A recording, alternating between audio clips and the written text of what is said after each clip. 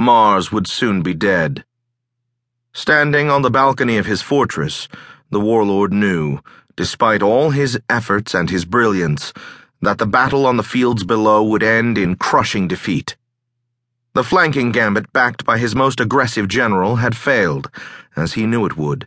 The eldritch machines of the enemy made short work of his massed armies, but it was not a gambit designed to win. It merely bought time. The warlord clutched his scimitar in one tightened green fist. This war was all but over. Another was beginning. A new front. A terrible and uncertain front, but potentially a winning one. "My lord, it is time," came a voice from behind him. "The subjects are ready." He turned to his chief disciple and aide-de-camp, Rathamus, a fine warrior in his own right, and an even more adept mystic. Rathamus bore a look of grim determination on his face, but his black-eyed gaze remained steady. His hand rested lightly on his own scimitar, sheathed now, but ready enough should the defenses finally break. Once again the warlord turned back to the blasted plain for one final look. Dark yellow blood marred the rust-red plains. The blood of heroes, the warlord knew. It would be avenged, though not in this lifetime.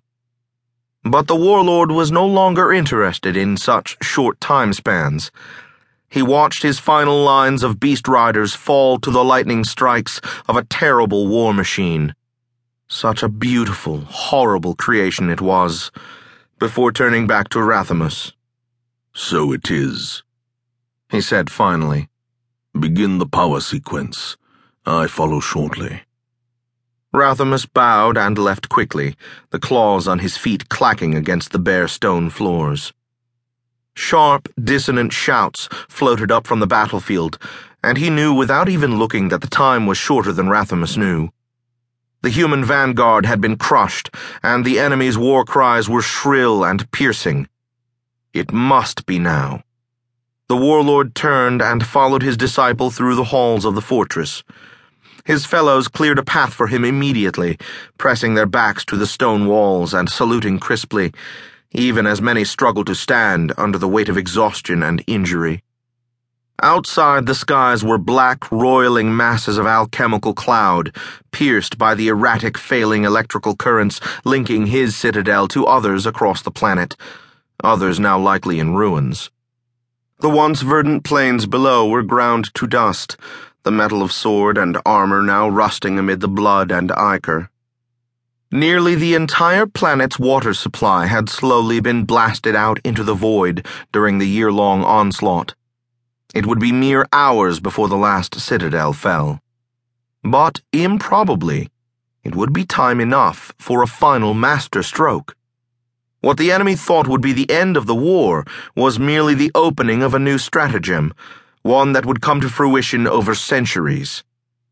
The warlord strode down corridors, hurtled down stairways, brushed past the dead and dying, all while bringing his mind into focus for the task ahead.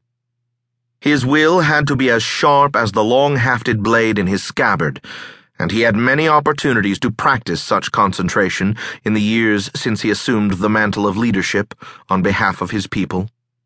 Finally, in the lowest dungeon of his tallest citadel, he arrived in the massive stone chamber set aside for this ritual, and began surveying the preparations of his acolytes and disciples.